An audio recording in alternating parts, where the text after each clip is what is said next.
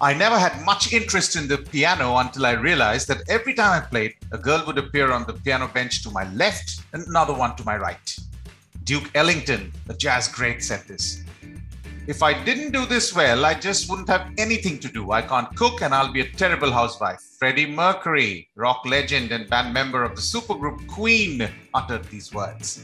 I have been imitated so well, I've heard people copy my mistakes. Jimi Hendrix, probably one of the most talented guitarists the world has ever known.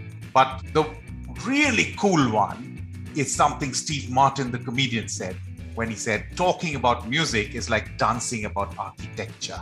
Well, we don't dance very well, nor do we know too much about architecture. But this week, as the 70s Swedish supergroup ABBA makes a comeback to the music charts, we will be equally bold and talk about the world of music through anecdotes, stories, news items, and much more.